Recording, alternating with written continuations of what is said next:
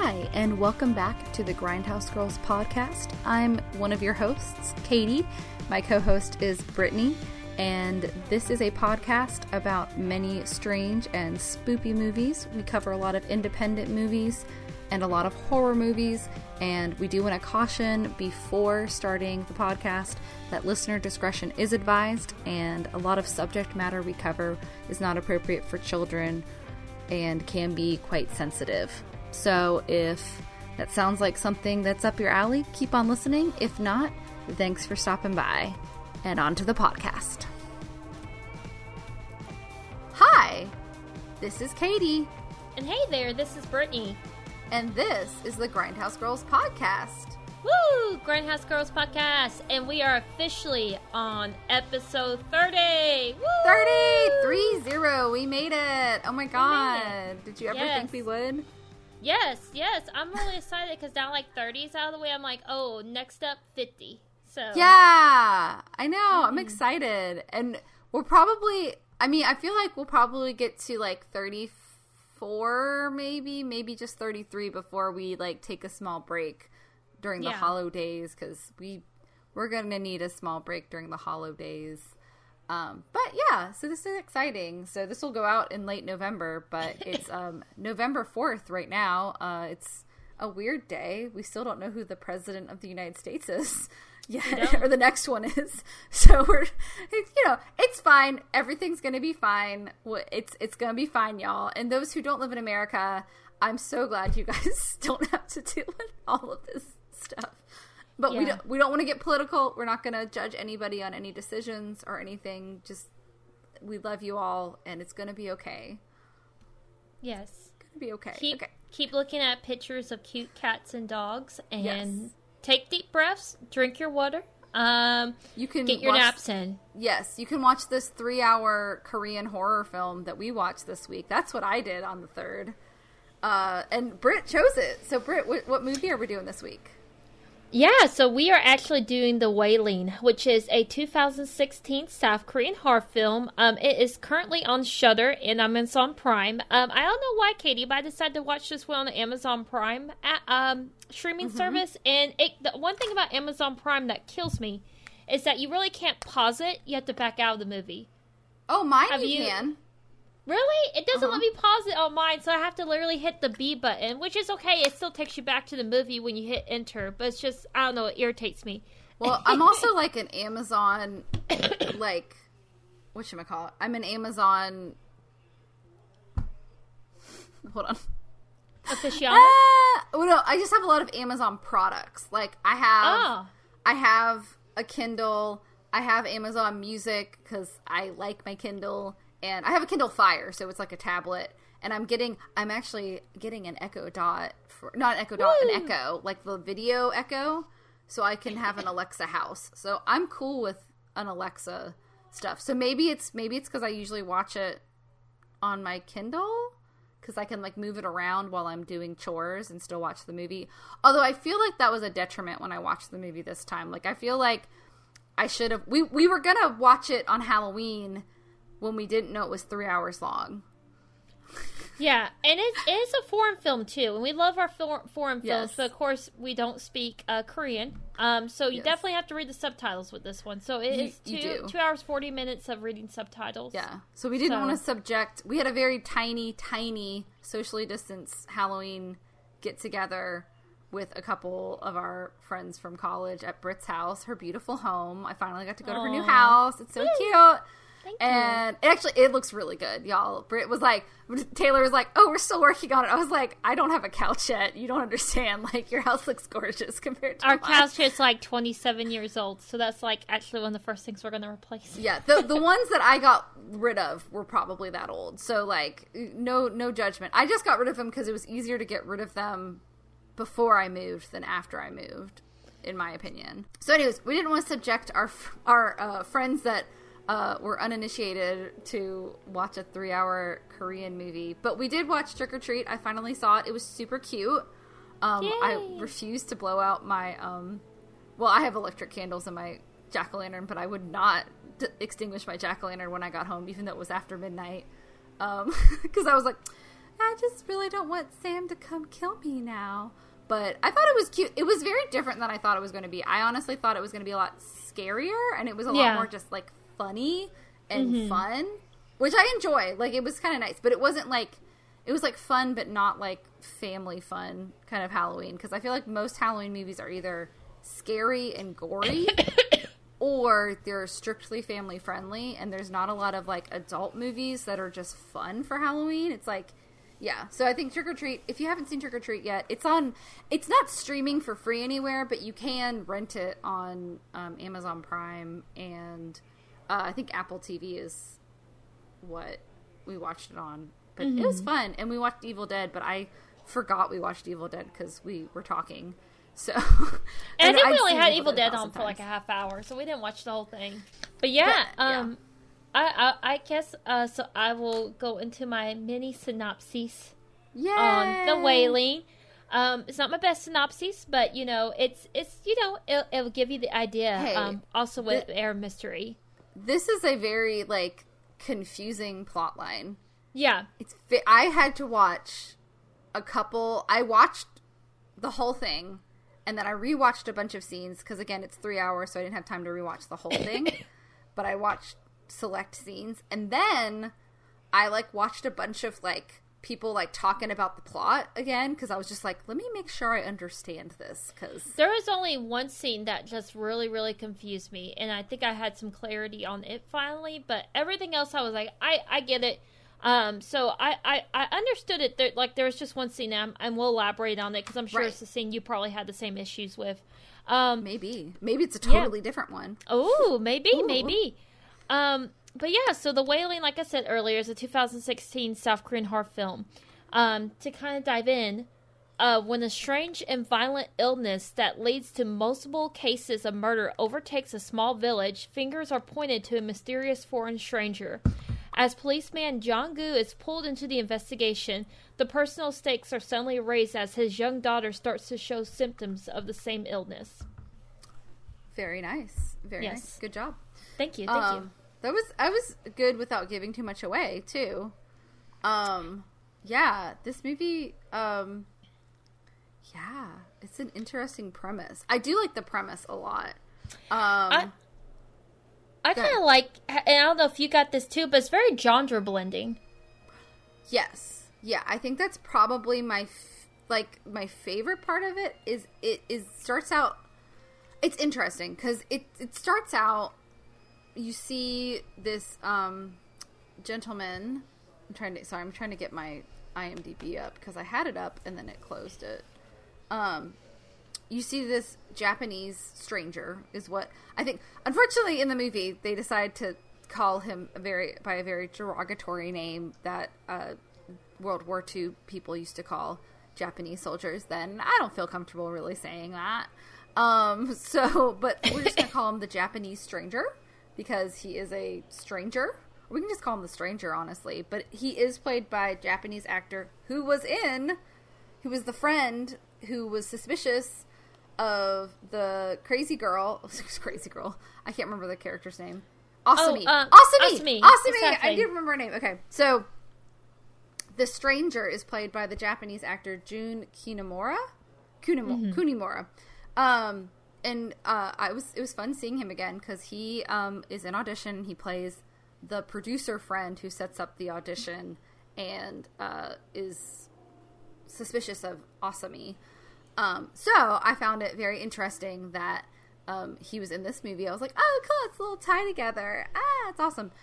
So we see him like fishing, and there's a lot of like biblical stuff in this movie, which we can talk about later. But it starts with a quote from Luke 20, chapter 24, verse 38. Why are you troubled? Jesus asks, and why do doubts arise in your hearts? Look at my hands and feet. It is I, myself. Which is, like, when Jesus came back from the dead, all the apostles were, like, fucking freaked out, obviously. And they were like, oh, God, it's a ghost. And he's like, no, I'm flesh and blood. Which is a little hint to the rest of the movie. Mm-hmm. But you see that, and then there's the quote, and then it's, like, this very, like, somber, like, credit sequence. It's very, like, just text and black, and you see this beautiful, like, place in Korea, and then, like, it's just, like, raining. and there's the kind of oafish main character, Jong-gu, and he doesn't want to get up and go to his job. And he's just like, oh god, and it's of course like to a murder scene. So he's just like, and his wife and his mother-in-law are like, you gotta eat, man, first. So like, they're having like, these very funny conversations like, what happened? I don't know, I think somebody got killed. Oh fuck, you gotta eat first though, man. It's not gonna, I think they say like, the dead aren't gonna get any deader or something like that. Like, the dead will wait, it's fine. So he's kind of like an oaf, and he keeps kind of like tripping over everything. He's late to his job.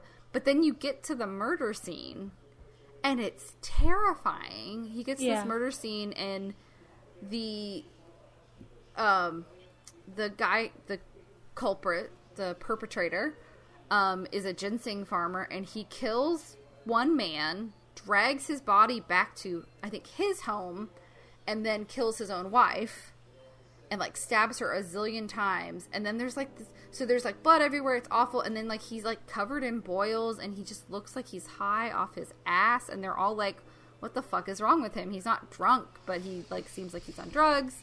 So there's this juxtaposition of like very humorous scenes, and then just horrific violence. But it's not like Audition, where it's like, or like Ichi the Killer or anything like that, where it's like hyper violent. It's more like you're watching like a police procedural that's very like Mindhunter, where you see like the murder scenes and they're very realistic, but it's really fucked up. But then like he trips on like stuff because he's an idiot, and it's interesting. I like that. There's also like a really funny scene where like he and his wife are having sex in their car because like it's the only private part of their, like, it's away from their house, and their daughter just like knocks on the windows like, hey guys, and he's like, oh fuck, and then he like takes her to like, he like bribes her with a bunch of gifts, and then he's like I'm really sorry you had to see that, and she's like, oh, it's not the first time, but thanks for all the gifts. And I was like, that's hilarious. So yeah, it's interesting. Also, the grandma curses up a storm in like the first 5 minutes, which I love. Yeah, it's like his mother-in-law. So yeah, it's set up that like he's this very like kind of plain guy. Like, he is a police officer, but it's this very small town. Like, you know, it seems like it's a close-knit community. It's definitely like a rural community, so there's a lot of farmland and stuff. Actually, absolutely beautiful scenery. But there's an opening scene where after the first murder that him and his cop buddy are like in the police station. It's nice. It's nighttime. And I love this scene. And like, cause you know, I thought, cause they're always joking, like, it's like, this movie has a lot of like humor sprinkled throughout of it, which is really nice. But they're like chilling in the police station. He points and he is like, who the fuck is that? Who the fuck is that? And I thought maybe like he was joking on his Me buddy. too! Yeah. I thought it was like a joke, and I was like, and no, there's like a naked lady just like staring at them. You're like, oh shit, there actually is somebody. Also, yeah, they like hide behind their desk because, you know, they're police officers, but they hide behind their desk. Yeah, and he's like the commanding officer, like, because he's a sergeant, and his partner, I guess, isn't a sergeant. He's like, you go, and like, you know, at work when your manager tells you to do something you don't want to do, you're like, I don't want to fucking do it, and he's like, oh shit, but then she's gone.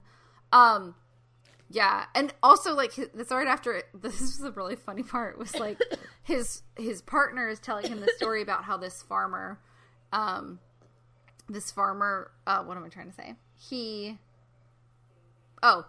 hit his head and saw the stranger. They never give him a name, but we'll just call him the stranger, the mysterious stranger. And he saw him like eating his deer that he had hunted, like the deer carcass, and crawling on all fours in a diaper, and like his eyes were glowing red, so he's telling him that story. He's like, isn't that scary? And he just like deadpans, is like, you're a fucking moron. And it's just like, oh, it's hilarious. It was very funny. And then like, so you think he's just trying to get back at him, but no, there actually is something scary going on, which I was getting some vibes, not to get too spoilery, of like The Exorcist, because like that movie, again, I've seen the beginning of The Exorcist, and I've seen a lot of like the scenes where like they're medically testing Reagan, but I haven't actually seen the whole movie because I'm scared. I will we will do it eventually on the podcast, and I will face my fears, but I'm a little afraid that I'll have to sleep with a crucifix for a while because I'm Catholic, and those things scare us. I'm sorry, we're weird. But I guess it scares everybody, but especially that. Oh, you okay? Yeah, I'm sorry. I just have a cough. So, I know my allergies are driving me crazy right now. Nobody has COVID though, so we're good. Yeah, just seasonal Everyone shit. just got sinus infections and allergies. It's great because now everything sounds like COVID. It's just like, do you have fucking COVID? It's, oh my god. Anyways, what was I, so it kind of reminded me of like The Exorcist, where like the main character Jong-gu has like a scientific reasoning for the guy killing his wife and the other person. I couldn't remember, like, they weren't really clear if it was like a farmhand or like a family member that he killed, because he didn't kill his child. He only killed another man and his wife. And he basically was kind of like, well, he ate a bunch of magic mushrooms. They found him all over his place, and that's why. And his friend's like, that would not make you. Yeah, his like, friend's like, people. literally, I'm not trying to like say anything, but mushrooms don't make you do that. Right. Like which is was implying he's been on mushrooms. Yeah. Yeah, and I personally have not, but I've had friends who have, and they're just like, yeah, it just kind of makes you mellow, and like colors look really vibrant. I guess it depends. Probably depends what kind of mushrooms you eat, because also, which these aren't technically mushrooms, it's a fungi or rusts, I think, is what they think that the people of Salem had accidentally ingested because it got into their bread source. Ah. There's some evidence, and that actually makes people, it's similar to acid, which acid is synthesized, but it's a similar hallucinogen where like it will make you hallucinate things. So mushrooms don't really make you hallucinate, to my knowledge, but they do make you like feel very mellow and like things look different, but it's still reality. But I'm not an expert because haven't done magic mushrooms because they're not legal where I am, and I'm a pussy. But that is, I've heard that with Salem, that the witching stuff was because a bunch of not pilgrims. What are they? The Puritans. I hate the Puritans. I don't hate them like in an evil way, but I've never been a big fan of the Puritans. I used to, in theater history class, actually, I sat next to our friend Peter, and I had like a vehement hatred for Puritans, and I kept drawing pictures of Puritans and how much they sucked. So I don't know if I just remember not liking them. Anyways, the Puritans may have been tripping balls, and so it may have actually been that they actually saw something that looked like something bad, and that's why they were like, Goody Proctor's a witch. But actually, Goody Proctor was just like chilling out and not high on not acid. But anyways, mushrooms don't really make you hallucinate, to my knowledge. Again, I'm not an expert. If you are an expert, please let us know, because I'm curious too. But I've never heard of anyone actually like doing anything violent after ingesting mushrooms. Mostly, it's people ingest the wrong kind of mushrooms and then they accidentally poison themselves, because that's what my biology teacher in college warned us. He's like, y'all, let me just tell you, if there's anything red on the underside of those, do not eat those. I'm just telling you right now, they will not make you have a good time. You will die. We're like, oh, good to know. He was like, I'm not saying you need to do anything illegal, but these are okay to eat. These are not. Do not eat these, kids. I was like, wow, he really knows his college-age students. Good job, man. Anyways, exactly. Do we want to talk about anything before we get too spoilery? Nothing particularly, because this one's going to be hard to talk about without spoilers, because it's very in-depth. So please go watch it. Again, it's on Shudder or Amazon Prime, either app. It has a very impressive 99% on Rotten Tomatoes. Wow. That's amazing. It also was at the Cannes Film Festival. Yes. Or Cannes Film Festival. And I did watch the interview with the director and cast for Cannes. Unfortunately, so the questions were being asked in English. It's in France. And then everyone there spoke, everyone on the from the cast either spoke Korean or Japanese, and obviously didn't feel comfortable answering questions in English, which I totally get, because I would not answer an interview question that was going to be on the internet in a foreign language if I didn't 100% trust what I was saying either. So they were like translating, and then there was somebody in English translating the answers, but like sometimes I guess she didn't, either like her microphone wasn't working or she didn't translate like this whole answer that the director said. So there was one answer where I was like, I really want to know the answer to this, but unfortunately YouTube, because that's where it was on the Cannes or Con, I always want to say that wrong. It was on the Con YouTube channel, and they didn't have their own captions. So it was like auto-generated. So, and it was for English. So like every time someone spoke in Korean, they tried to replace the Korean words with English words that kind of sounded the same. So it was just gobbledygook. So I got some cool answers, but you can watch them. It is kind of cool that they gave at least one interview, because I couldn't find a lot. Because again, this movie's in Korean, and I couldn't find a full script that was in English either. Yeah. Because there was some stuff I had questions about that I just wanted to reread. Yeah, I couldn't exactly. find a script because, I mean, obviously it was spoken in Korean and it was written in Korean. Why would they also have an English one? Unless there's like a transcript for like closed captioning, which like I didn't feel like watching the whole movie just to watch like, you know, just for the closed captioning. But yeah, I think it's really good. I did have some problems. I can't remember if it was the Shudder or the Amazon Prime version, but like the captions weren't coming on originally. Yeah, I think it was Amazon Prime, because I think I had that issue too. So I went and rewatched it with Shudder. Yeah. So, but they're the same amount of time. And so I don't think you're going to lose anything if you watch either one. And if you speak Korean, you don't even have to worry about it. But I don't, unfortunately. So, I just really like Korean cinema. And also, by the way, if you have Criterion, their streaming service, they're doing like they have a bunch of Korean cinema right now. Like they have some Park Chan-wook and oh my god, Bong Joon-ho. I was like, who the fuck did Parasite? Bong Joon-ho. Oh my god, I love you, Bong Joon-ho. I'm sorry. Yeah. So they have some cool stuff, which really makes me want to do like next week's movie. Like I was like, oh, we could do Old Boy, or actually Ichi the Killer is actually on either Amazon Prime or Shudder, or maybe Stars. It's on one of my apps. But I was like, I don't know. We may have like maybe doing too much Asian cinema. We might need a break from that because people might be like, I just can't read more subtitles.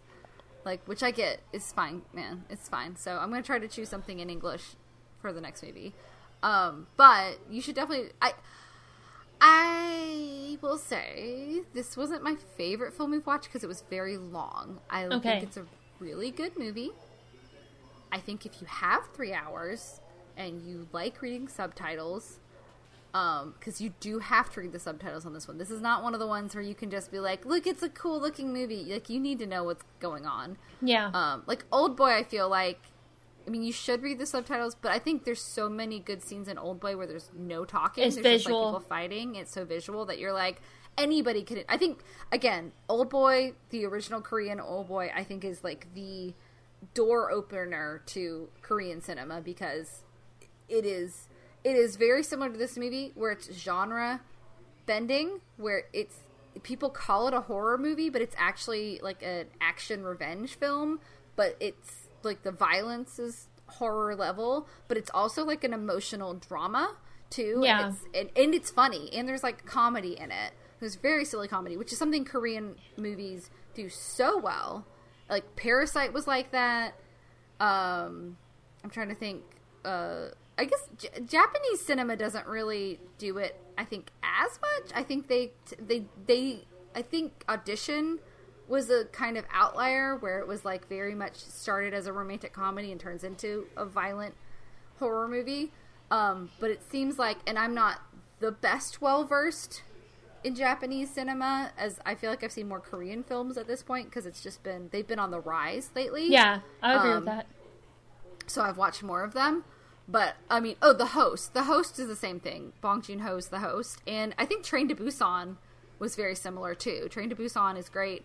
And it's also, like, there's very funny moments. It's a zombie movie. But, like, it fucking made me bawl my eyes out. Yes. So, like, it is, like, I don't know what it is about Korean cinema, but they are just able to meld together all these different genres. And it makes for a very enjoyable experience. However, I think there's about 30 minutes they should have cut from this movie. Yeah.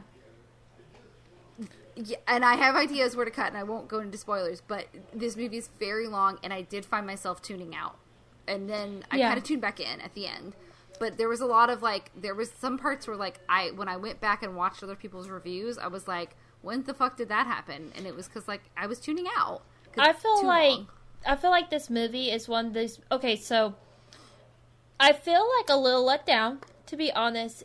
Mm-hmm. So this is one of those movies, like, critically and commercially acclaimed, and like I said, 99% on Rotten Tomatoes. That's pretty fucking legit. Amazing. Yeah, I think maybe Parasite had that, but I don't think there's a lot that have that. I think so. With this movie, I feel like when it's what's the word I'm looking for? Meandering. Maybe that's the word I'm looking for. When it's meandering, it's meandering. But yeah, like it's kind of wandering from one thing to another. Like, but when when it's good, though, it's good. And the ending is probably has one of the most chilling scenes I've ever seen in a horror movie, in my opinion. It's pretty, like, the ending is really interesting. I like the ending a lot. Yeah, I love the ending. And I like, there's an early scene with the character Il Guang, which I think is really interesting, and it's a really cool visual scene, but, like, they had two of them, which I guess, is it spoiling to say that he's a shaman? Well, I guess we're kind of in spoilers now. I think they could have, spoilers are plenty. Let's officially go into spoiler. Yes. Watch The Wailing. It's on Shudder. It's on Amazon Prime. Great movie. Overall, would definitely recommend it. And 3, 2, 1, let's go. 3, 2, 1, spoilers. I think they could have cut, like, the first exorcism scene completely. Yeah. And they could have cut a whole lot of stuff with Il Guang. Yeah, I feel like I understand letting a movie breathe. I think Portrait of a Lady on Fire was a movie that let the scenery breathe, and, like, you really got to, like bask in the warm glow of cinema and look at this beautiful scenery, and, like, you can have, like, kind of lethargic scenes, right? However, this is a movie about, like, good versus evil, exorcisms, possession, murder. Is it real or is it science? Like, religion versus science. There's so much interesting stuff, and when you make it, like, breathe like that, when you let it languish, I feel like you take away some of the urgency. You take away the urgency of the film. And that's what I felt like. I was kind of like, I am interested in what's happening to this family, and I think all the performances are great, but we're taking so much fucking time with everything that it's too long, and I'm losing interest, and I don't want to lose interest, but it felt a little bit like a chore to finish this movie. I enjoyed the first part. I thought it was really good, but, like, somewhere in the middle, it just gets really long, and they just keep introducing characters, and I don't think we needed to see... I think after the first lady hung herself, like, the second lady who killed her family hung herself, I think they didn't need to cover any more people killing themselves and their families. I think we understand it's going through the village. Just mention it. Like, it was just, like, taking too much time. And I think maybe this director, and I've never watched any of his other movies before, so I don't know a lot about him. I do think that Jun Kunimura has worked with him before. I think he said in the Cannes interview that his first foray into Korean cinema was with this director, so he felt very comfortable with him. Because they were asking him about, like, oh, being a Japanese person, is it weird working with Korean people? He's like, not really. I like Korean cinema, much for the same reasons Britt and I were like, Korean cinema is great.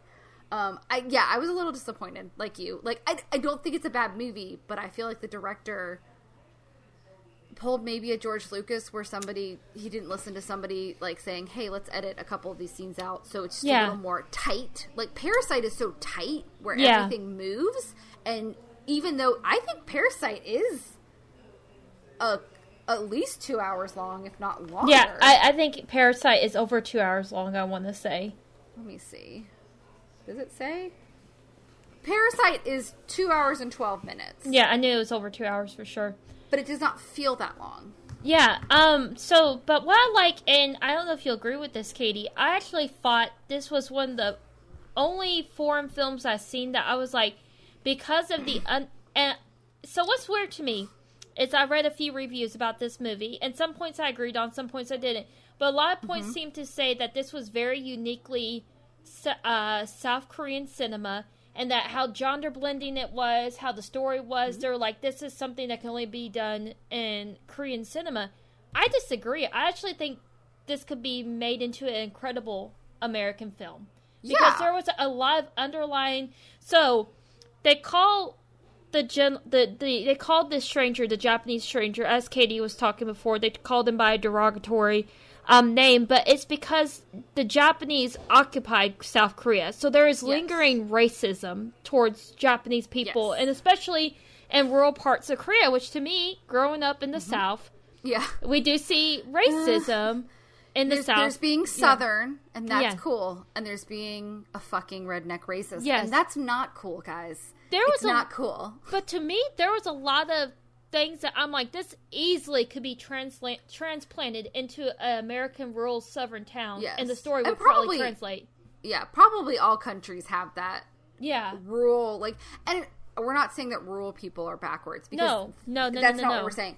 But when you are isolated from society, you do lose sight of things that have changes. So whereas people probably in general, Korea versus Japan, I know people that I have followed because I love to watch people who live in foreign countries because I think it's really cool. I'm like, oh, I want to go there.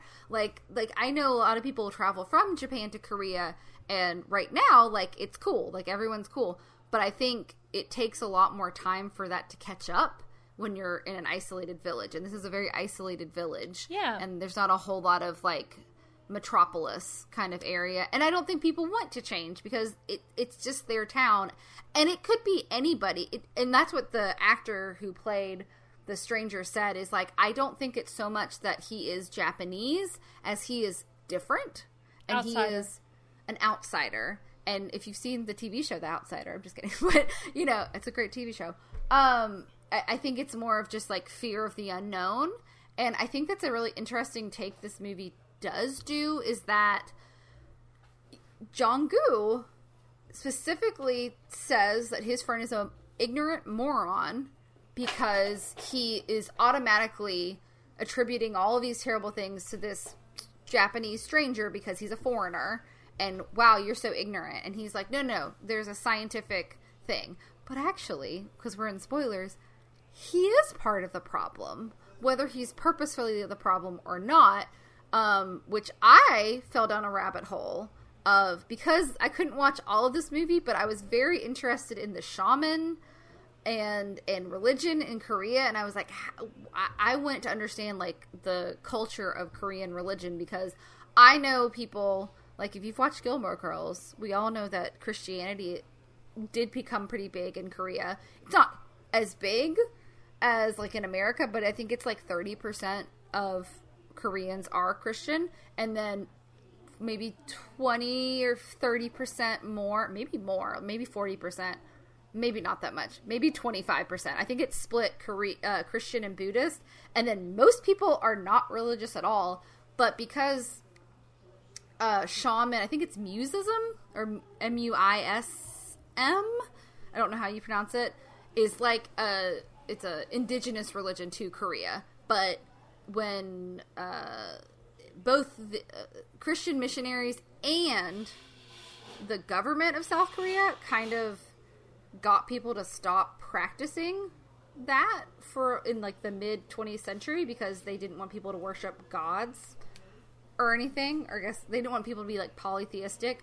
But from what I can understand, I fell down a rabbit hole of watching I think it's Asian Boss is a YouTube channel that they do really cool South Korea versus North Korea. They do interviews from defectors from North Korea, and there's one episode, and I don't know if it's the same channel, but they're related, I think, where it's South Korean people and North Korean people talking about the differences and similarities between them, and they're eating barbecue, and they have barbecue sauce from Alabama which is where we live, and it almost made me cry because, like, it's just, like, people coming together because, like, the whole situation in North Korea, South Korea is awful, but they're coming together with food, and it was beautiful. Anyways, yeah. I fell down a rabbit hole of watching an interview and watching a ceremony with a female shaman who, in Korea, and she was like, apparently shaman, kind of, because it's indigenous to Korea, it's kind of like voodoo in New Orleans is what I would say it's the closest to in America. Because voodoo, there are people that practice it as their sole religion, but that's a very small factor. Most people, like, sprinkle in some voodoo with their Catholicism. Like, most people in Louisiana are Catholic, and voodoo is Creole religions, African religions, and Catholicism all, like, smashed into one. So a lot of people, like, will have, like, sprinkle their voodoo in with Catholicism. Like, it's kind of like people, like, being interested in meditation. Like, I'm not Buddhist, but, like, my uncle was very interested in Buddhism, even though I don't think he was, like, fully a Buddhist, but he was, like, very interested in, like, meditation, which I think is something that we can all take from, like, a religion. So that's more like shaman, like, everyone's just like, it's a fact. Like, they use it, but it's more of, like, a supplement to whatever main religion they have. But they think, they believe, or at least from what this shaman was saying, that the reason people are shaman is because too many gods are trying to inhabit their body. And so it's totally normal in this, I guess, in this area where shaman are prevalent, that, like ghosts are real. And they try to inhabit people's bodies. And if I guess shaman are kind of like ghost magnets, it sounds like kind of like mediums, but they seem less fake, or at least this lady seemed less fake. She didn't seem outrageous. Like, she wasn't, like, trying to be. She did say, like, yeah, I got really sick, and a shaman told me, like, if I didn't accept my calling to be a shaman, like, I was going to die in a year. And then I got better when I accepted it. That was a little far-fetched, but she seemed pretty normal. Yeah. So maybe that's, but she seemed legit. So anyways, like, it's totally normal in Korea to be like, oh, a ghost is possessing somebody. And I kind of like that about this movie, is they just make it normal. They blend these different religions, which I don't think they really blended Buddhism to, well, Il Gwang does have a Buddha statue in his house that I saw. But I mean, that's not as much, but that is a pretty big religion in Korea, next to, like, Christianity and Buddhism.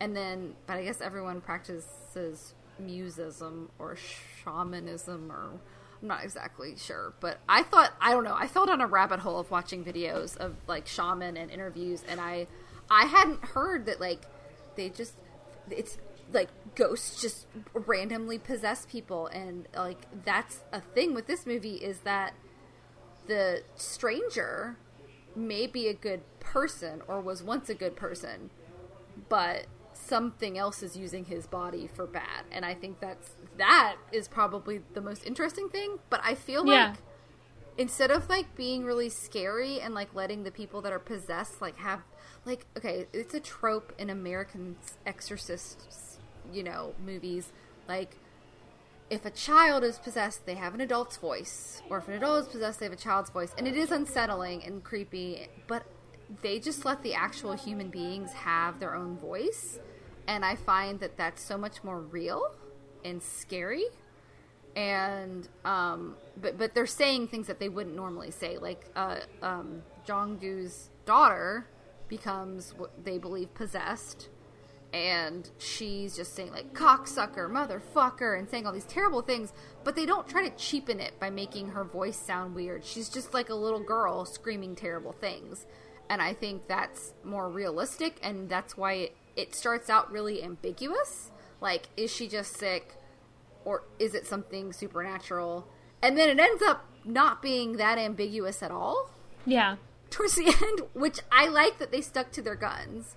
But I found, like, the whole marriage of so many different religions kind of melding together to be, like, normal. And I think Britt and I talked about this earlier, like we're both, like, not, like, you know, I'm not trying to get into religion, but, like, we're not opposed to, like, welcoming parts of other religions into our religion just because it's not our full religion. Like being Christian and like doing yoga or practicing meditation. I don't think there's anything wrong that Jesus would be upset with you doing.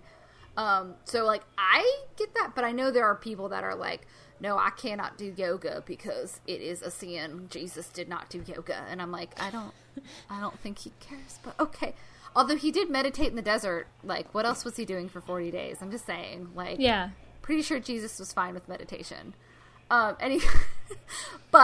I found it interesting how they melded religion together, but it's not like they're throwing religion in your face. Like, it's not like they're like good versus evil and this is this. They very much distinguish what is good and what is evil. Yeah. But you don't really know that until the end, and I think that's so true because I don't know if I was in this kind of situation, and Jong-gu is very much a everyman because he is kind of an oaf and kind of an idiot, and he doesn't know what to trust. He has no idea what to do, but he's trying to protect his family, and his lack of faith leads to some disastrous consequences. Yeah, and he's really endearing. So like one of the things, okay, it's upsetting because he's very endearing. So like his daughter becomes his main concern, and he always is like calling her my baby. He's like, I have to do this for my baby. I have to do this for my baby. But then he does stupid shit throughout the whole movie that you're just like I feel like I can feel my eyes rolling in the back of my head like more than once, like watching him throughout this movie. He just makes poor decisions. But yeah, I just figured I would touch on some key points, especially in a movie this long.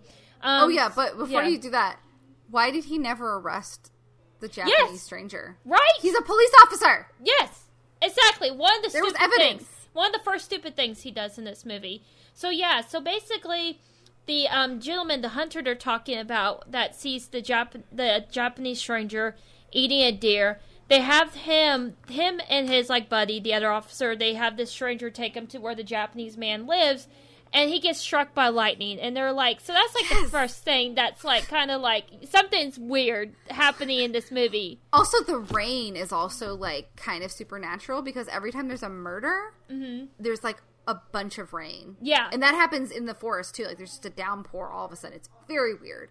Yeah. Very, very suspect.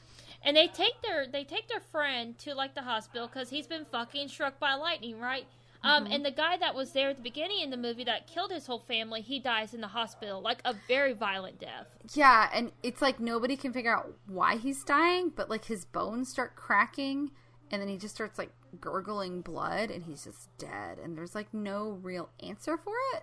Yeah. And there's something creepy about not knowing how somebody died. Like, I need answers. Like, when somebody dies, especially young or suddenly, I'm like, I need to know why and how. Because, like, I don't know. Like, I had a friend.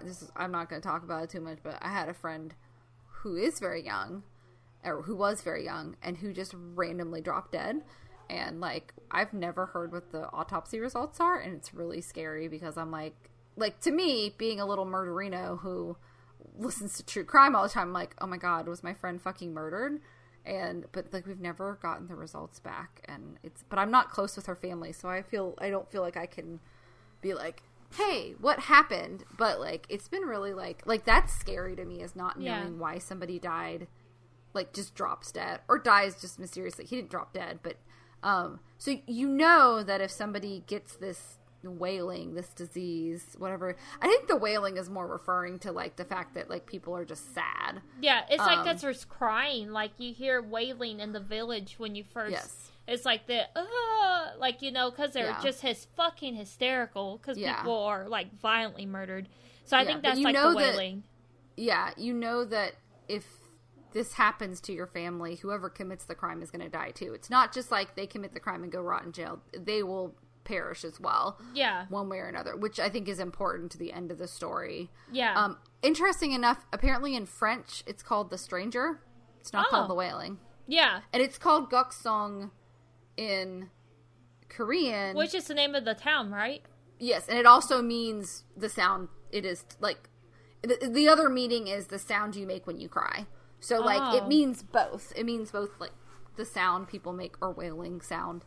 And it's the town that it's based in. I guess it's a real town, I think, because whoever was asking the question at the Khan interview seemed to know what they were talking about. I couldn't remember if they were from the Korean or Japanese press, though, because I couldn't see them, and the translator was only getting, like, every other question. I was just like, I don't know where they're from, but they seem to know what they're talking about. They're definitely nearer to Korea than I am. So I'm going to trust them more than me, because I've never been to Korea. So, exactly. Actually, I know somebody who is currently living in Korea. I could have, like, asked them, like, where's Gokseong? I didn't. I forgot. Oops. Okay. Anyways, sorry, Britt. You go ahead. No, you're good. You're good. So, yeah. All of that. But, so, basically, they go back to the Japanese state. Actually, the one officer, Jong-goo's friend, his other officer, has, like, I feel like it's a nephew. I'm not sure if it's a nephew or a cousin, but I want to say it's a nephew who actually speaks Japanese. He's a deacon who speaks Japanese. So they take him to the property. They're investigating the property. I don't know how laws are in Korea. They don't have a search warrant or anything. It's just more, we're going to investigate this guy's property. Poke around this guy's house. Yeah, and poke around his house. There's a guard dog out there. They end up finding a room where there's a shrine of all the dead people's pictures. There's articles of, like, clothing or something. Interesting enough, I don't know if you caught this, Katie, it's all the bottom half of clothing, so, like, shoes, that kind of stuff, yeah. Yes, it's the bottom half. Also, he has pictures of people before they died and after they died, which is creepy. It's very creepy. So the Japanese stranger comes home, pacifies the dog a little bit. They basically yell at him, and they just leave. Like, it's really, like, this scene lasts for a couple minutes, but that's the gist of it. And on the way home in the car, his buddy, like, has a shoe in his hand, and he's like, isn't this your daughter's shoe? And he's like, I have a bad feeling, blah, blah, blah, blah, blah. So naturally, Jong-goo goes home, and he's like, did you lose one of your trainers? Did you lose one of your shoes? And his daughter just, like, is like a switch flipped in her. Mm-hmm. So she has, like, a bad attitude, and she yells at him. And so that night, he goes into her bedroom. He lifts up her little nightgown, because he's looking for the marks, the whelps, and the boils. To be honest, like, he starts out looking, like, low, like, on her arms and stuff, and then he's like, look, I mean, and also, it's his kid. Yeah, exactly.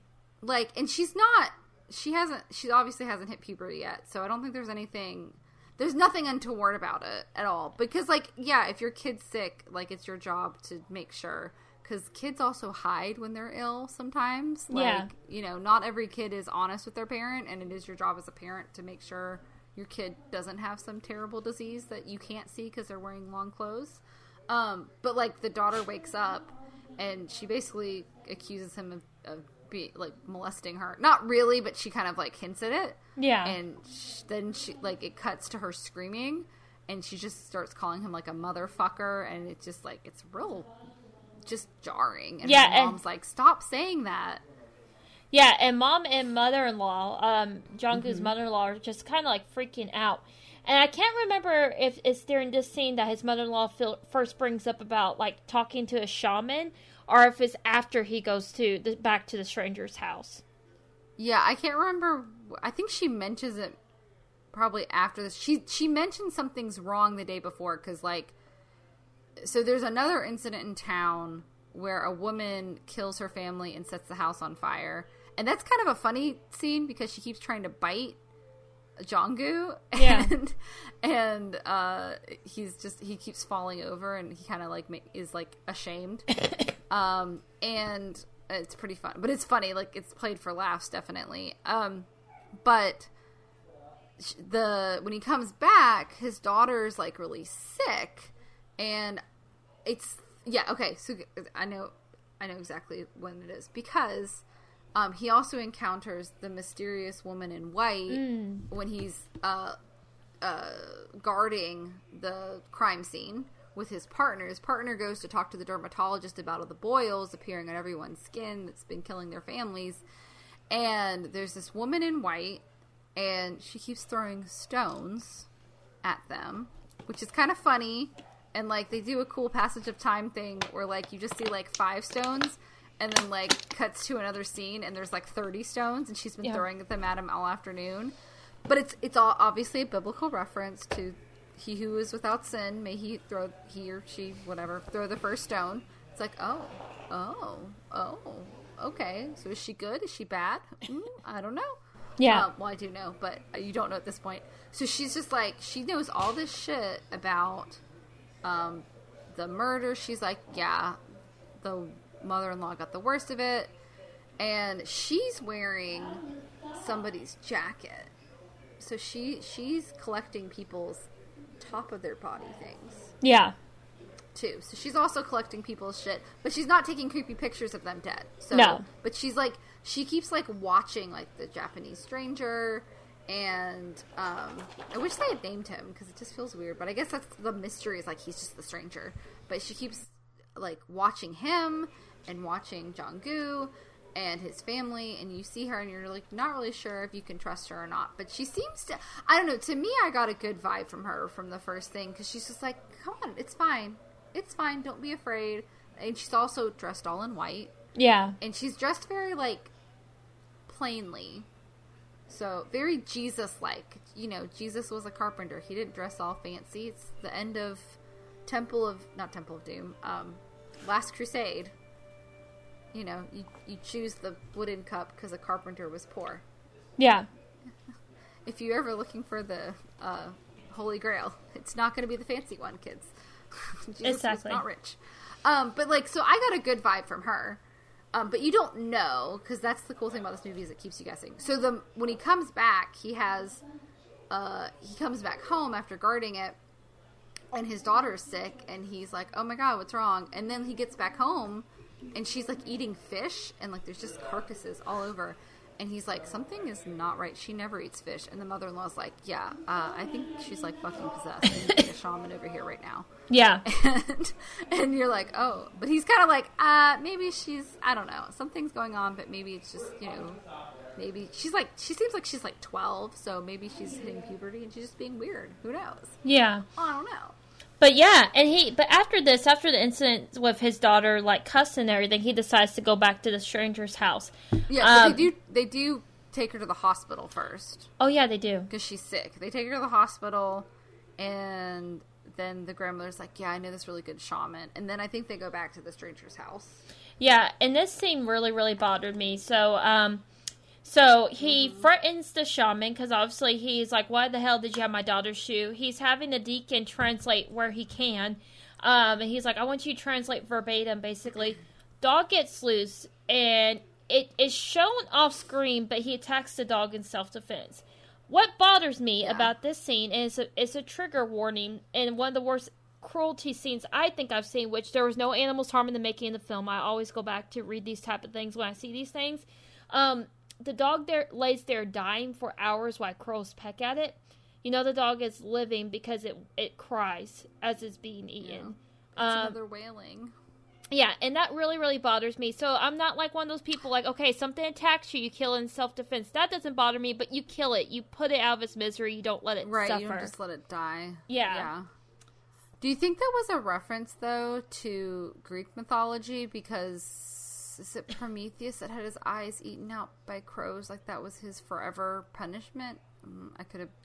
I could be wrong about who got punished. Yeah. But somebody got punished by being eaten by crows every day in Greek mythology. Maybe they were trying to use that as a metaphor. Because there is some, like, Greek mythology stuff where, like, when you get to the Prometheus. Supernatural bent. Oh, okay. Yeah, right. It was his liver that got picked out every day. Yes. Mm-hmm. I was like, eyes don't sound right. That's Cinderella. No, I think you're also mixing it with the lighthouse. That too. But also Cinderella. Because Cinderella, the real story of Cinderella, the stepsisters have their eyes poked out by crows. Mm-hmm. Or ravens. Or doves? I don't know. Birds. Birds do it. But there's a lot of crows in this. But there is some, like, Greek mythology hints. Because, like, in Greek mythology, like, the gods were always, like, coming on Earth and messing with humans because they were, like, bored. And that kind of seems like that's what's going on in this movie, too. Like, it's not like Western theology where we're very much like, God is spiritually here, but not physically here. He doesn't come and roam around here. It's more of like, yeah, the gods get bored like humans and they just come and hang out sometimes. Or they just make mayhem. Yeah. Which I think, you know, I think it's different. Eastern and Western philosophies are different. But it's kind of an interesting, because, you know, when we think of, like, the devil, or an evil person, because they keep calling the stranger the devil, like he is the devil. You're like, you think of like the ultimate evil, and this is, somebody asked this question at the Cannes Film Festival, but like it's not that in this movie. Like he's a devil, not the ultimate evil. Yeah, he's like evil, but not like not the only evil. Yeah, I think that's interesting and both really scary, but maybe not as scary. I don't know. Oh, I don't know. We need to bring up, though, the reason that triggers John Gu into basically killing the dog in self-defense and threatening the stranger is that all the evidence is burned of the photographs. Yes. Yeah. He says he burns all the photographs. He yeah. said, I burned them all. Bye. And then like, the interesting thing is like they do this really cool editing. Like, well, it's just it's a cool thing. The priest, the deacon guy is like keeping up very well with translating, and then all of a sudden Jong-gu just gets really emotional and he just can only say every other word because he's talking too fast, and he's just like and which, you know, is interesting because then like the stranger's only hearing everything you say, so of course when the dog attacks him he doesn't know not to call him off because he called him off before. Yeah. So, anyways, yeah, it's really sad. I was like, oh, did we have to kill the dog? Yeah, I'm thinking about, I'm really tired of, it seems like so many horror movies, too, we have watched, there's always a dog scene where a dog gets killed. Or a cat. Yeah, or a cat, yeah, very true. So, looking at you, Reanimator. But yeah, so it's kind of and I may have to start, finding the marks in the movies. Like, if you don't want to see the dog get killed, skip this. Yes.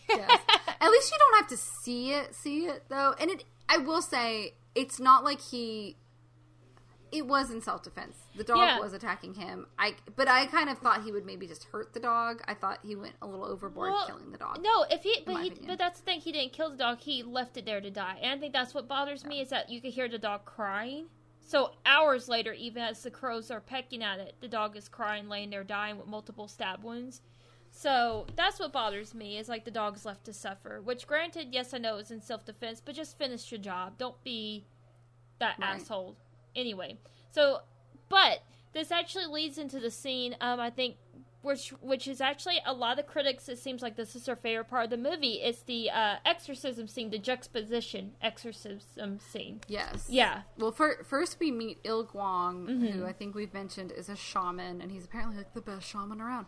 I immediately don't like this man. Yeah. Because he is too made up for a religious person. Yes. Maybe it's my weird... I don't know. Again, grew up Catholic. Sorry, I'm weird. But even though the church has had some problems with putting wealth over people in the past, generally speaking, the priests I have known and the religious people I've known, nuns, brothers, whatever, take a vow of poverty, and therefore, I've never seen any priest I've worked with, and I was an altar server for 10 years, you know, so I know them pretty well, and I went to Catholic school for 12 years, had a lot of nuns teach me that you don't see them in nice clothes, they don't have nice haircuts, they wear, thrift store clothes, because, they're there to serve God, and I think that is a very cool thing to do. And, they give up worldly possessions to serve God's people. That's cool. Even if you don't believe in God, I think it's cool to give up worldly possessions to serve other people for the good of humanity, even though there are problems. But the individuals I'm talking about are very nice people. I distrust religious people who dress super nicely and who I can tell have money, because, I'm sorry, Jesus didn't have money, and it bothers me. And there is a big thing with, televangelists, was it Joel Osteen, having a jet and having this giant church, and then he when there was a flood in Texas, he wouldn't let anyone take shelter in his pretty church because they'd ruin the carpet. I don't like people like that. They really, I'm sorry if you like Joel Osteen. I think we all know he's turned out to be quite a douchebag.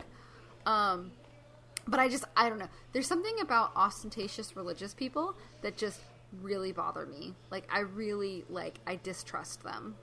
You know, and I think you don't necessarily have to be, I think in America, we see it more with Christian people, but obviously, I don't know, they just seem like flim-flammers. Yeah, and that's the thing also, because obviously, with him being a shaman, there's a lot of Buddhism going on there, and so Buddhists are the same way, that they're not supposed to be flashy. He has, literally, we see him change into, a name brand jumpsuit.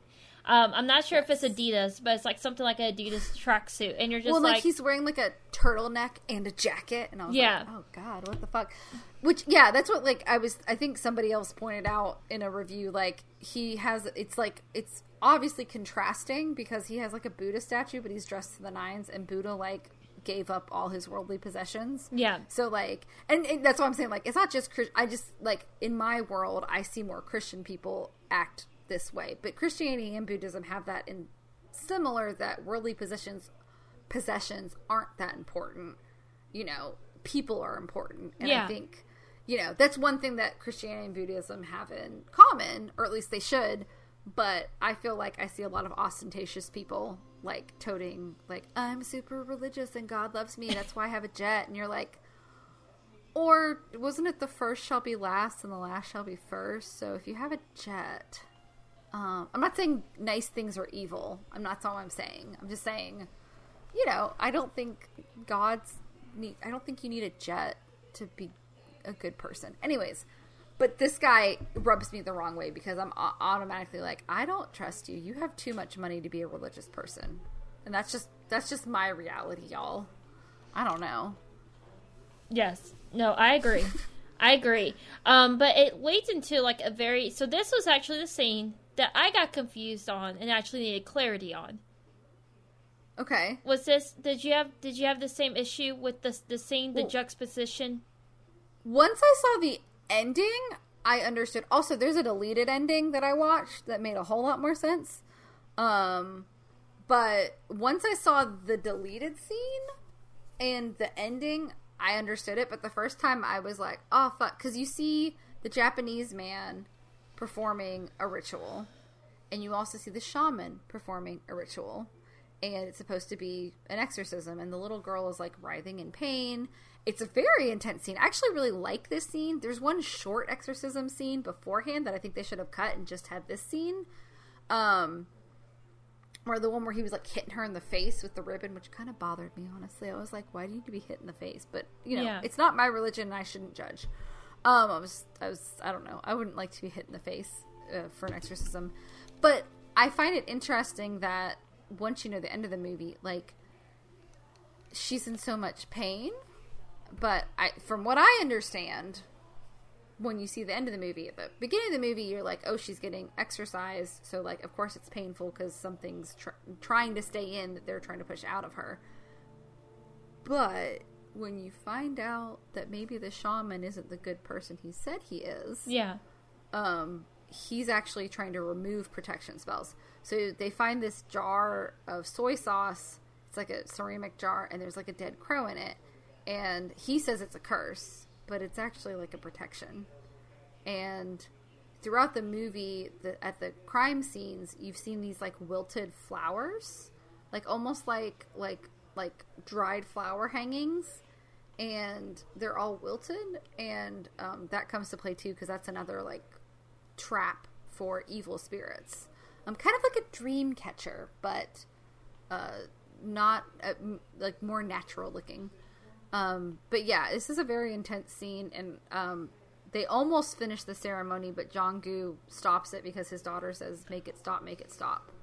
Which I think earlier somebody said, oh, the reason the woman whose house burned down, is because they didn't go through with the ceremony with the shaman. Well, so what I was confused about was like, okay, so, and this is where this movie has so many layers that I don't know really what's the right or wrong answer, but I was confused at first because at the end when you find out, spoiler alert for the ending, when the stranger and the shaman are in cahoots together, that they're both basically working together, I was like, okay, so the scene why this scene confused me is that it seemed like the shaman was working against the stranger. Like, the stranger seems to be in pain. So that's why I was like, okay, if they're working in cahoots, why does the stranger seem to be in pain?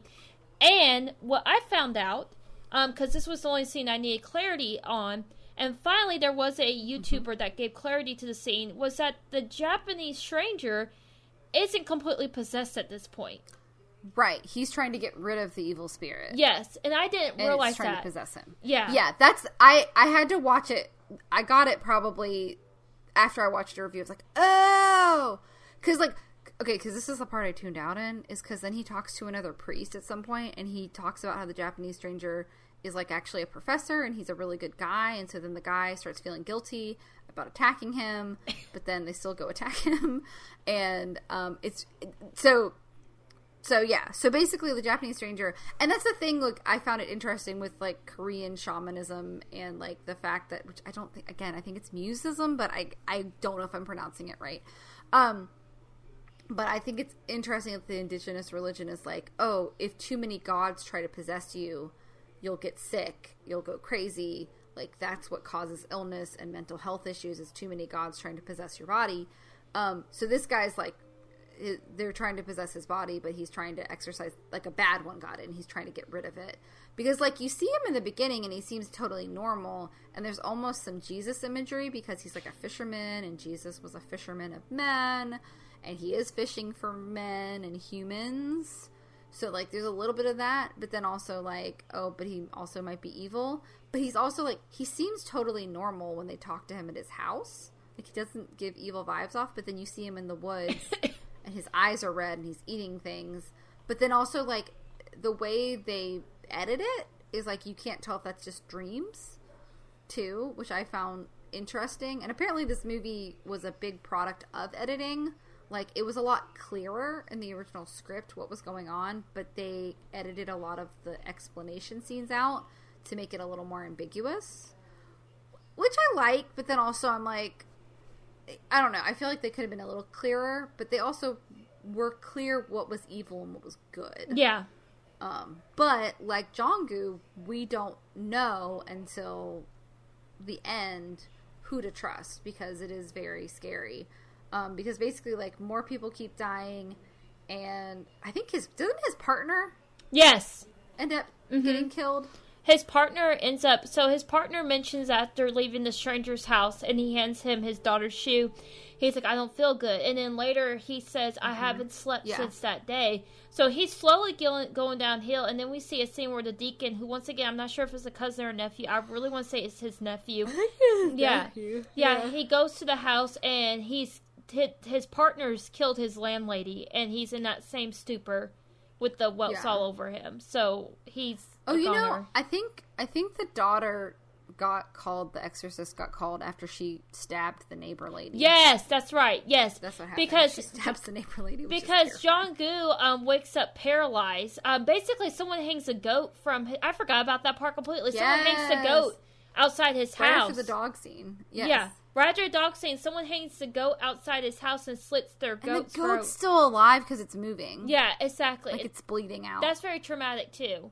So, and that's where, once again, I'm like very big proprietor of always checking. No animals were harmed in the making of this film, but it's legitimately, there's a few animal scenes that look very realistic. Yeah, they like, part of the rituals are like slitting chickens' throats and goats' throats, but they were very careful, apparently. Yes. With those. And so, but he collapses and he's unable to move, so his wife and his mother-in-law take him to like an acupuncturist. And he's like, he wakes up and he's like asking where his daughter is, and they left her with the neighbor. And he's like, you left her alone? They all freak out, run, and the neighbor is an elderly woman who's been stabbed multiple times.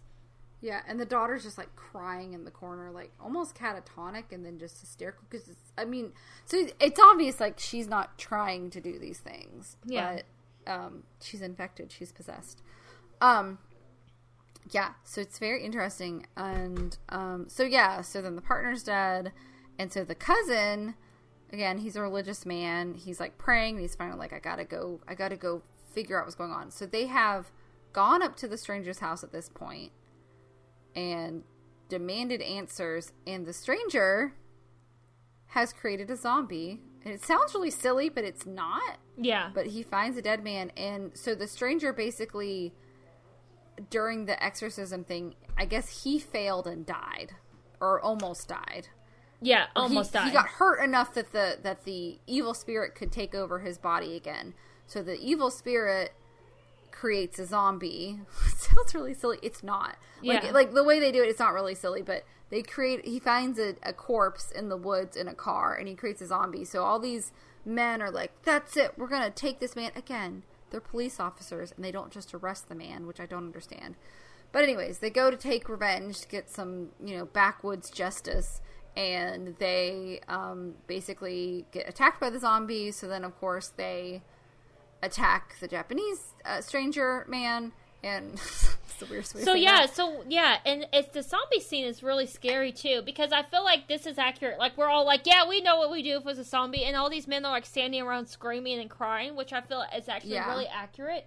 But they managed to like fight off the zombie, but then they chased the Japanese man, and this is like going back and now realizing that maybe he wasn't fully possessed in some scenes.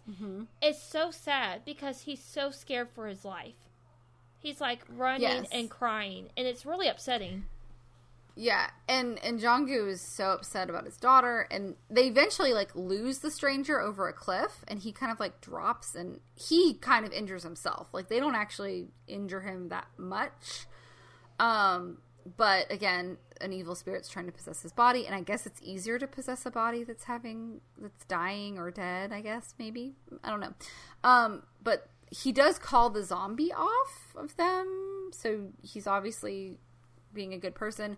So then, like, they lose him, and they're driving, and they almost hit a car, and then his body hits their car, and they toss his body off the cliff to get rid of the evidence. And then you see the woman in white behind them, like, watching. So she's still watching, and you're like, okay, is she good or bad? Did she make this happen? We're not really sure. Which is why, like, it's interesting how ambiguous it is until the end. So then he had gone back to his daughter, and she was better, and now her condition has worsened again. And Il Guang calls him and says, oh shit, I cursed the wrong spirit, because he encounters the woman in white and starts vomiting blood, and his nose is like bleeding. This is actually really gross. It's just like bleeding buckets of blood, and he's like vomiting blood, which I don't think a real good person would just start vomiting blood in someone's presence, which to me, I was like, oh shit. But also, like, if you didn't pay close attention, like the first time I watched it, I was kind of like, oh, is she attacking him? Oh, what's going on? And so he's basically like trying to go back home, but then there's a plague of locusts that hit his car, and he goes back and he calls what is his name? Jong-gu. I'm sorry, Jong-gu. Sorry, I was like Jong-il. I don't know what I was saying. Jong-gu. And he's like, I cursed the wrong spirit. I should have cursed the woman. She's the evil one. Don't trust her. So then Jong-gu encounters the woman, and she's like, hey, I'm a good spirit, or I'm good, and I've laid a trap for the evil spirit. If you just wait here and don't go home until after the rooster crows 3 times, another biblical reference to Peter doubting Jesus 3 times before the rooster crows. I was like, I like that. I see what you did there. As long as you do that, your family will be safe, because I've set a trap for the evil spirit. If you go home beforehand, your family is going to fall victim to what's going on, and there's no way to stop it. Yes. So just don't go home. All he has to do is wait, and he can't, because he trusts Il Guang, even though he didn't trust him at first. And what I loved about this scene, too, is, like, he asked her if she's ghost, because there's also, like, the doubt thing. He's like, are you ghost or are you real? And she sidesteps the question, but as he turns to leave, she grabs him, and her skin's like a bluish color. And in Japanese, like, folklore, ghosts are often portrayed with, like, a bluish tint. So, like, the Japanese, Korean folklore, they usually have a bluish tint, which answers the question, she is a ghost.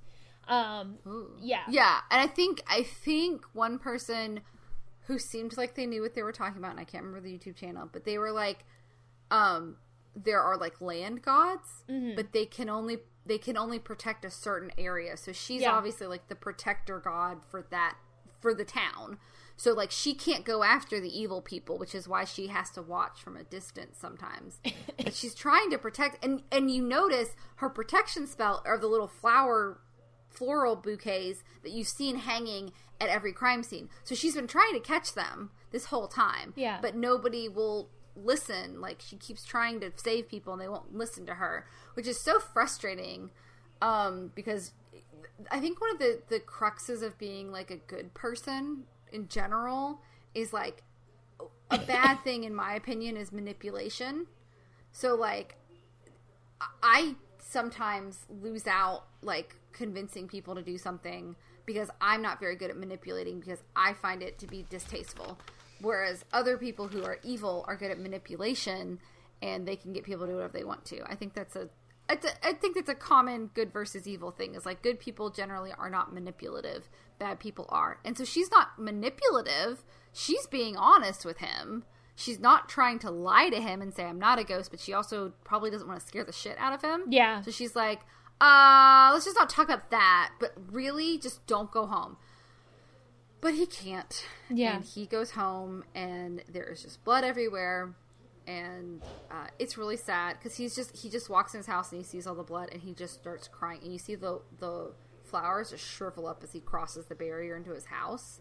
I also like the imagery of like all the houses have like gates around them. So it's kind of like barriers, like physical barriers versus emotional barriers versus spiritual barriers was kind of like a cool scene set design kind of thing.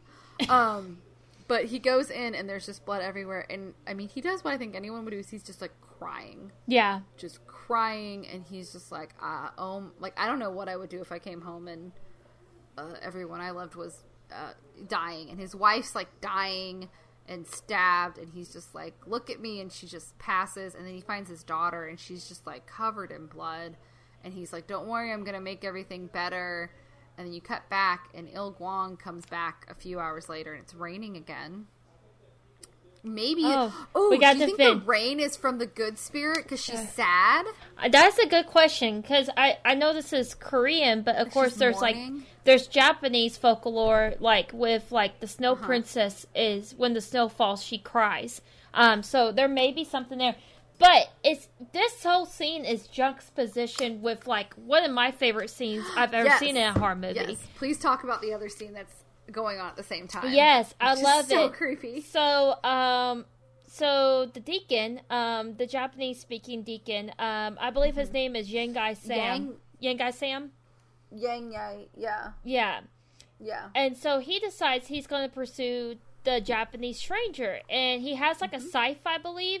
And he goes into the cave, and he meets the stranger. And I think a cross. A cross, yeah. A rosary? Yeah. I feel like he's carrying a rosary. Yeah. I know he definitely has the sight, but he goes in there, and he confronts the stranger, and the stranger has, like, a hood over his head, and his face is all messed up, because keep in mind, the last time they saw the stranger, they threw his body over the cliff. He should definitely be dead. He's dead.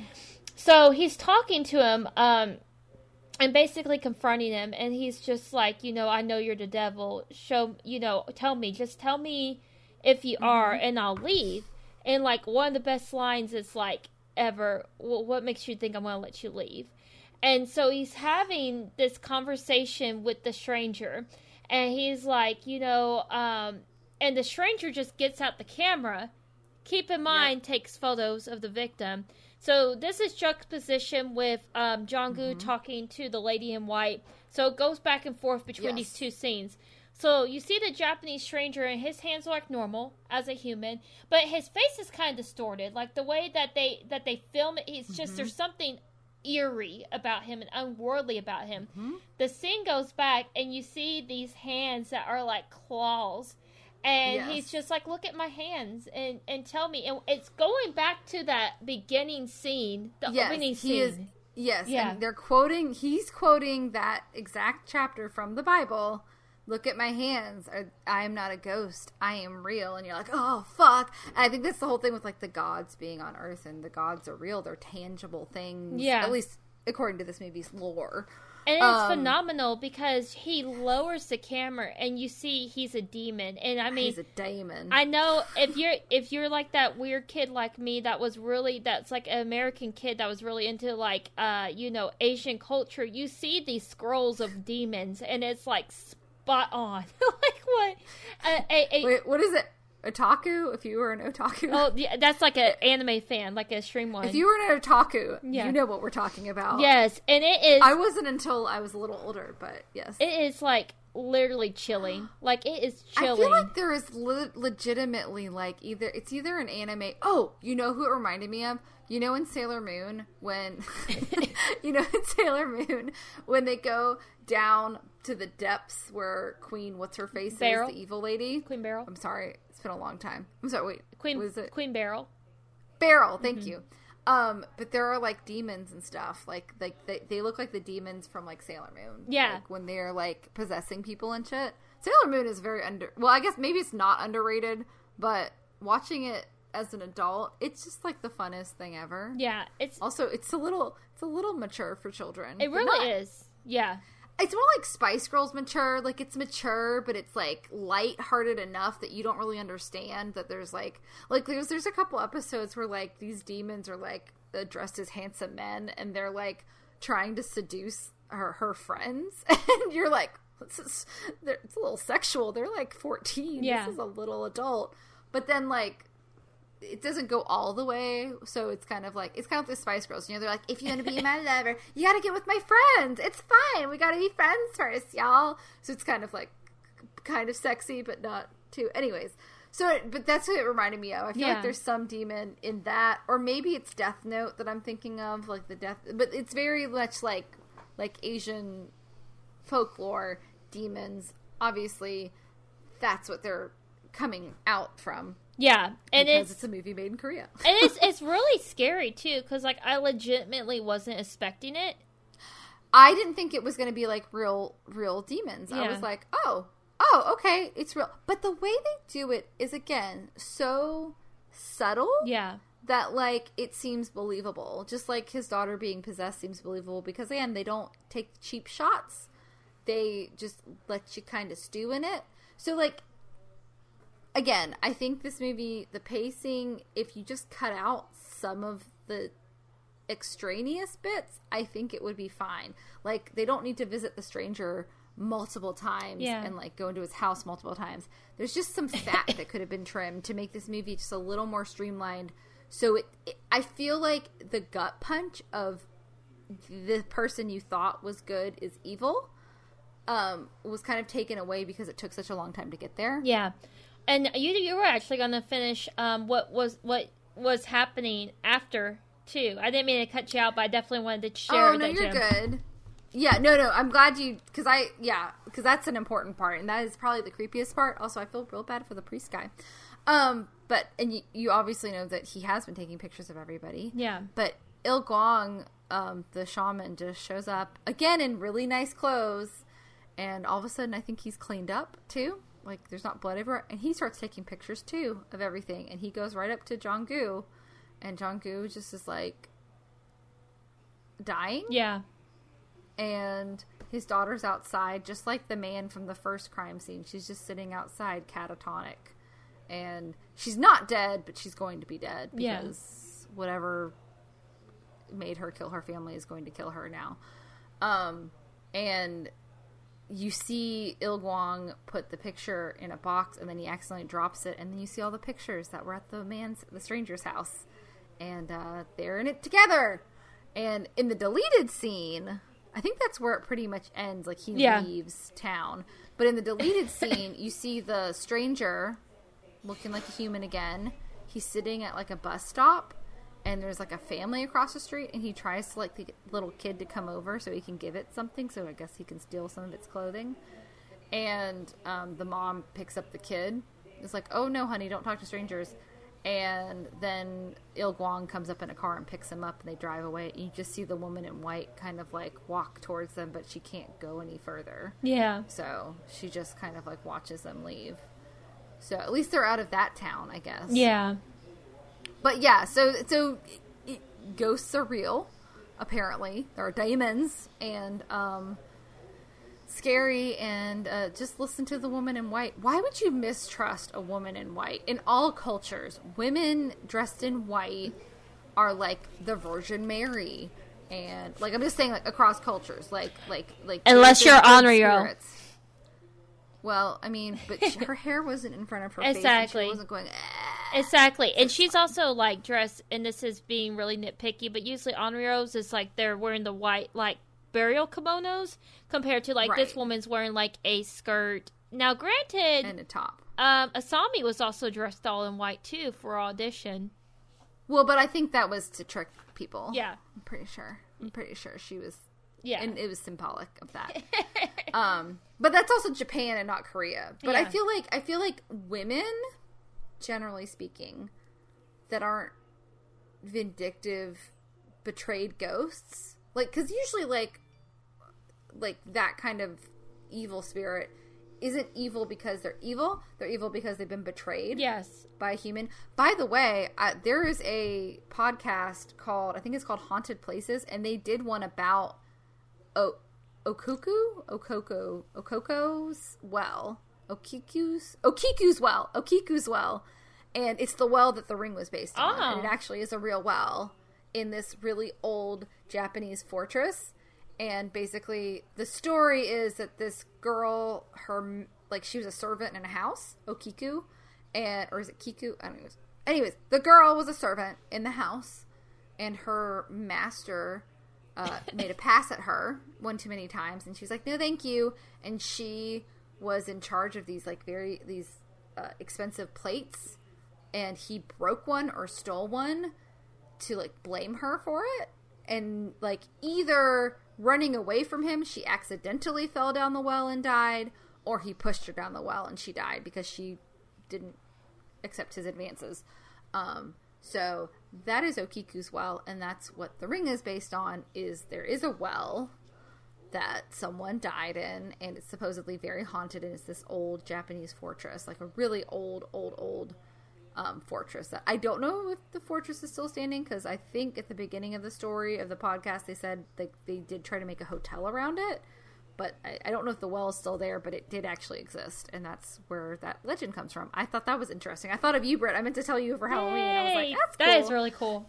Sad, yeah, so sad, I was like, cool. oh, it's the story. Okay.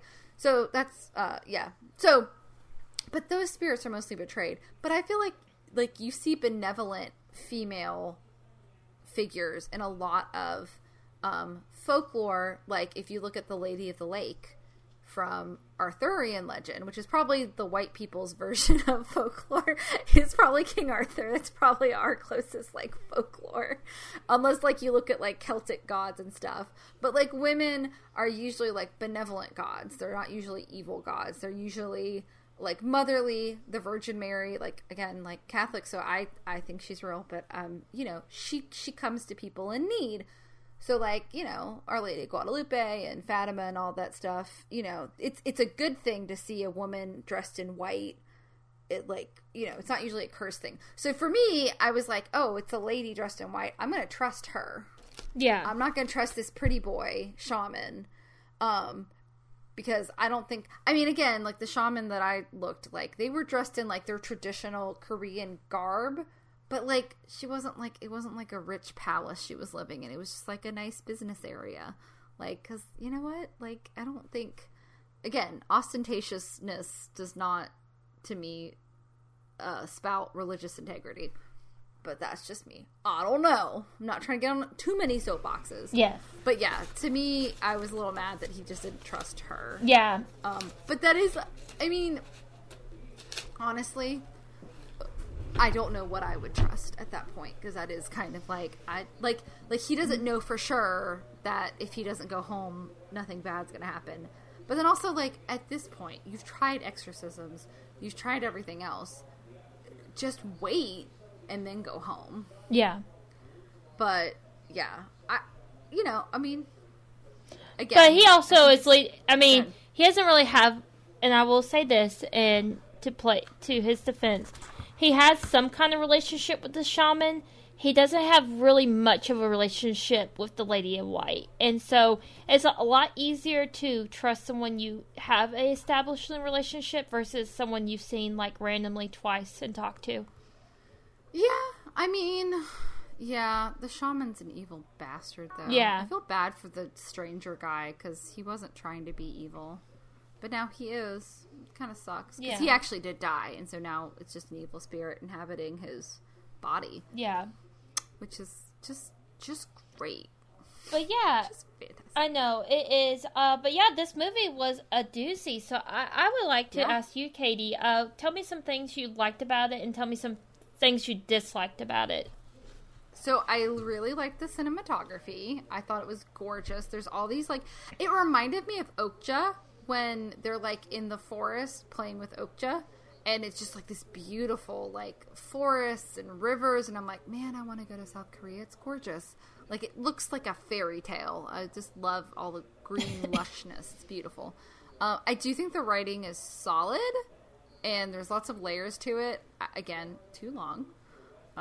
Could trim the fat, but other than that, you know, I think the thing, I started saying this and I don't think I finished my thought. The thing about like a movie like Portrait of a Lady on Fire, where it languishes in like scenery, is that there's not a lot of plot to get through. So it's not complicated, so you can do that. But this is trying to tell a very complicated story and also languish and like, look at this beautiful cinematography and stuff. And you're just like, you know, don't do too much of that. Like Hereditary did a really good job of having like the dollhouse scenery set, and it was a very strong visual, and it was very pretty. But they did it very quickly, and it would lead into other scenes. Instead, like, this has all these like establishing shots that just kind of sit like, oh my god, look, isn't it pretty? And you're like, okay, but we need to know more because you're telling us a lot of information. And I think that's, again, I think it's a good movie, but I do think it's just, they should have trimmed the fat a little bit. Yeah. And I do like the performances. Like, the young actress who played the daughter, Hyo-jin, I think is her name. She did a really good job. Apparently she went to, like, modern dance class or something so she could learn how to twist her body like that. And I think we already said, like, the contrast of humor and horror is good. And I have a couple things about special effects. I think the gore scenes special effects were very realistic, and that all looked real, but there was something kind of silly about the stranger when like his eyes turned red. It was a little silly until the end. Then he was scary, but like when he looks like a normal man, oh his yeah, eyes were just glowing red. The deer scene, yeah, I know what you're talking about. I'm not scared, So I feel like there was a little bit of silliness there. But generally, I think the effects were really good, especially at the murder scenes, because that looked like a legit murder scene and was bad times all around. So, yeah, and I liked the biblical references. I thought it was cool. I'm sure there's more religious references that I'm not familiar with, but it's very layered, and the director did say, he's like, I think we're not ambiguous about what good and evil is, but, you know, I just kind of wanted to showcase different religions, and though he seems to be very like how we feel about religion, like it's okay to take a little bit from column A and column B and column C, you know, just anyways, but I do like that they at least stuck to their guns about telling you who the evil person was and who the good person was, so that was nice. I just feel like we would have gotten a better punch in the gut about Don't Trust Il Gwang if it had moved a little faster, because it was like, I don't know, it just like, I was like, oh, okay, this is happening now. It just, like Hereditary, when she tries to kill her son after she takes her own head off, you know, it's ramped up quite a lot, and you're like, ah, shit, like, it's scary, and when he jumps out the window, like, it leads to that conclusion, and like, by the time he jumps out of the window in Hereditary, you're like, oh my god. Yeah. You know, but, you know, the rest of the movie, like this movie, like, I feel like maybe you should have watched an Ari Aster film, but I think Hereditary maybe came out the same year or a little after. I feel like it was same year, 2016. Yeah. Is Hereditary that old? Isn't it? Oh, 2018. Oh, so is it? Actually, this is wow. before Hereditary. So, yeah, Ari Aster did like 2 movies back to back, and then he hasn't done anything for a bit. So, Ari Aster, get on it, because we like watching you. Yes, we do. Although apparently Midsommar is a contentious thing. Like, I feel like we were talking this weekend, and I was like, I love Midsommar. It was like, Taylor likes Midsommar too. Yeah, Taylor, I like Midsommar. I just like Hereditary more than Midsommar. I think Hereditary is more palatable, even though it's way grosser to people. Like, it's way more graphic, because, like, I don't know. But I really like what Hereditary stands for. But also, personally gone through a breakup this last year, and rewatching Midsommar, and then I got really into doing art about Midsommar. We know, I have my crying girl picture that I'm very proud of. That, like, I just feel Dani. Yeah. I understand why she would fall for a cult. I didn't fall for a cult, though, guys. I'm not in a cult, I promise.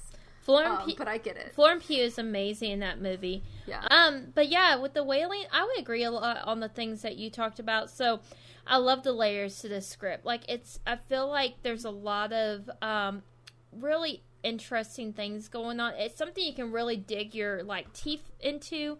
And I thought that was really cool. I do like layers when I'm watching something. I really enjoyed that. Let me see, what else did I enjoy? I feel like I had something else I really liked. I guess this, okay. So I do like the movie. Link was an issue for me too. John Gu as a character, I mean, I felt sorry for him, but then there was other times he really pissed me off, so that was also kind of like, yeah, but at least he seemed human. Yeah, he was very human. I would agree. Okay, I like what I love about Asian cinema that I feel like Americans, I wish we would take a note from.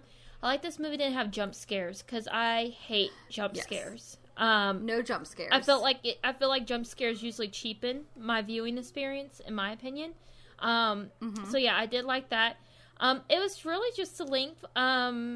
Like you said, I think there's some things that could have been cut. So yeah, I would say that would be my biggest issue. Really, is the length. This would be a movie I would probably watch again with someone who's never seen it before if we were like talking about it. But mostly, I think this is a movie I would revisit certain scenes from. Me personally. Yes, and that's what, like, when I went to rewatch it, because I try to watch every movie twice if I can. Yeah. I was, like, rewatching scenes, because I was just like, I just can't watch this whole thing. I would like to watch it again with other people. Yeah. Like, maybe in a group setting. Not a huge group, but, like, a couple other people. I don't think it would be a fun group setting unless you're people that are, like, movie nerds. Yeah. That would like to analyze it. Or do you just really like Korean cinema or Asian cinema in general? Because I think it is really well made. I just think it's too long and it kind of disappointed me. But, like, the parts I like, I really like. Yeah. And there is a great movie. And I'm curious that the reports I've gotten on all the reviews and blogs written about it and analyses was that this movie was created in editing and they trimmed a lot of the scenes that would have made the ending more clear and added clarity. So I was like, what the fuck did they trim if this movie's 2 hours and 40 minutes? I do like the ending. That's something else I like. Because that's something else I don't feel like we see a lot in American cinema. Not many people are willing to go with something so bleak as an ending. Yeah, I mean, it's pretty bleak. Yeah. Even Audition had kind of like a hopeful ending. Yeah. Like, it was really depressing and sad, but the son did save him at the end. So, spoilers if you didn't see Audition.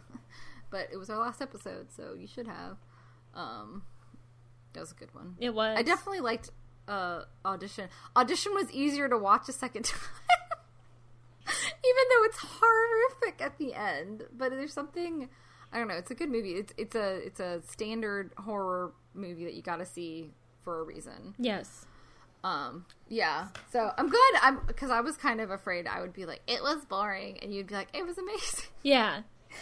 But it was kind of slow. I'm sorry. It's like, okay. I wish it was just a little shorter so it was more palatable, but it wasn't like, it was not bad at all. I would still recommend it for sure.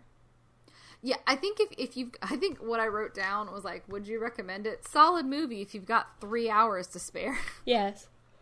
I mean, and you don't mind reading subtitles, which I always say with foreign films, because even though I don't think you should let that scare you away from a foreign film, I get that some people just don't have the attention span for it. Yeah. So, but I mean, I think it's worth it.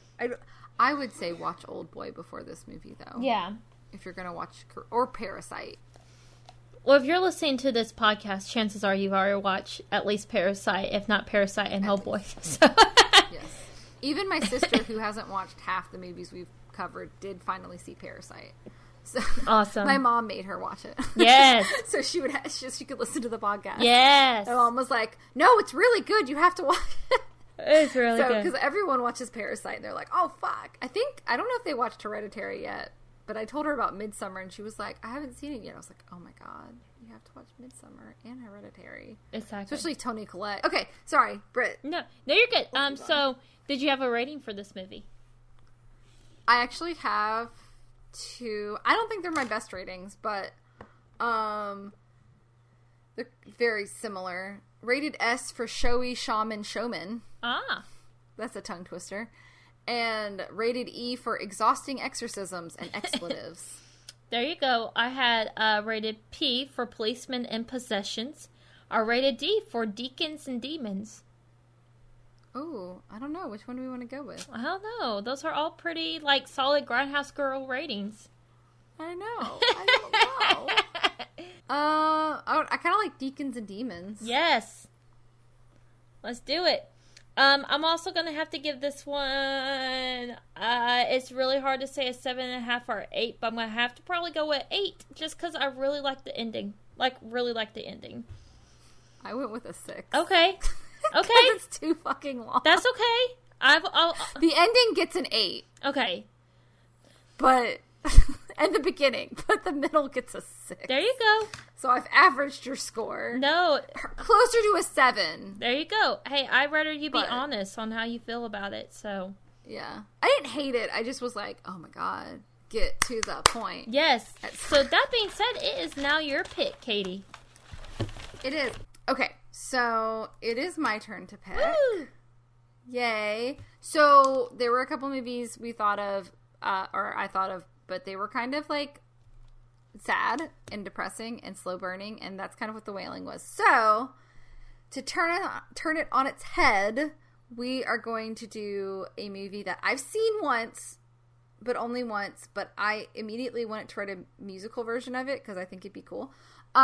But this movie was basically written as a feminist satire of slasher films and got kind of turned into something completely different when it got into the hands of another director.